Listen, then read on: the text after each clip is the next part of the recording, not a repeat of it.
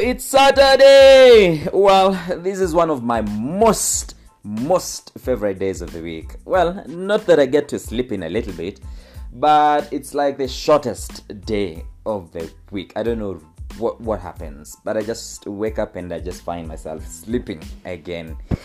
Point is, I love Saturdays. That's the whole point.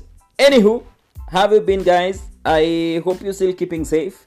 I see things are a bit different now that Corona ilienda chini kidogo, but now we've seen things starting to change again. Don't put your guard down yet. We are still not out of the woods. Continue wearing your masks and keeping social distance, because that's the only way that you would be safe. If you have to go out, make sure you are on your mask every single time.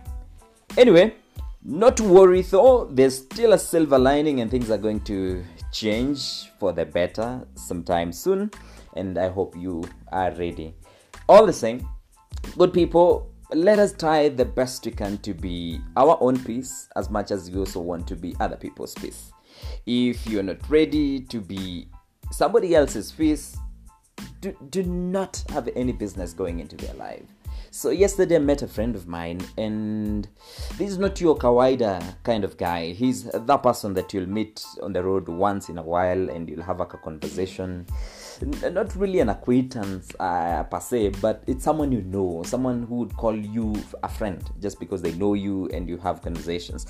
But the most interesting part of my meeting with this guy, which was not planned by the way, and he was as tipsy as they come at around 7 p.m. in the evening. Well, so we happened to strike a conversation, and at some point he was devastated, and he mentioned someone in his life who he really loves and cares for, who's not giving them peace.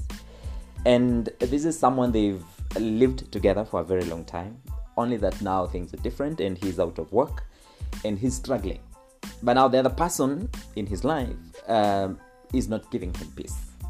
And she, well, yes, it's a she, believes that this man, Haman, needs to be on top of his game all the time. Like he needs to have money all the time.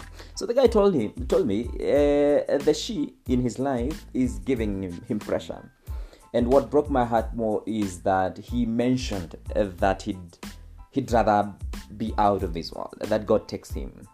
And for a man to reach to that level of desperation and lost hope, there must have been a pile-up of pressure from this single person that he actually said he loves with all of his heart.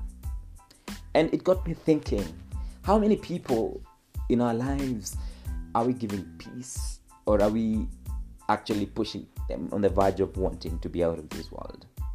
I mean, I have never understood how you come into someone's life, but you cannot be their peace. They are not happy being with you. I know we have such people, and that level of toxicity is one that I've never understood, and I would never want to actually entertain in my life. So stay away people's lives if you cannot be their peace and happiness and joy, because they love you so much to go away. So they are staying because they care. But if you can't be their peace, you can be their happiness, stay the hell out of their lives, because you are throwing people into depression, into suicide without knowing. So we expect so much from them, more than they can actually deliver or even live up for. So tuache kupea watu pressure. Let's live a day at a time. Everybody is struggling, and we all have our own personal challenges that we're dealing with. So let us not add on trouble to other people. Choose peace. Be peace to someone else as much as you want peace in your own life. Have a lovely weekend, people. Until next time, this is your boy CK. Bye.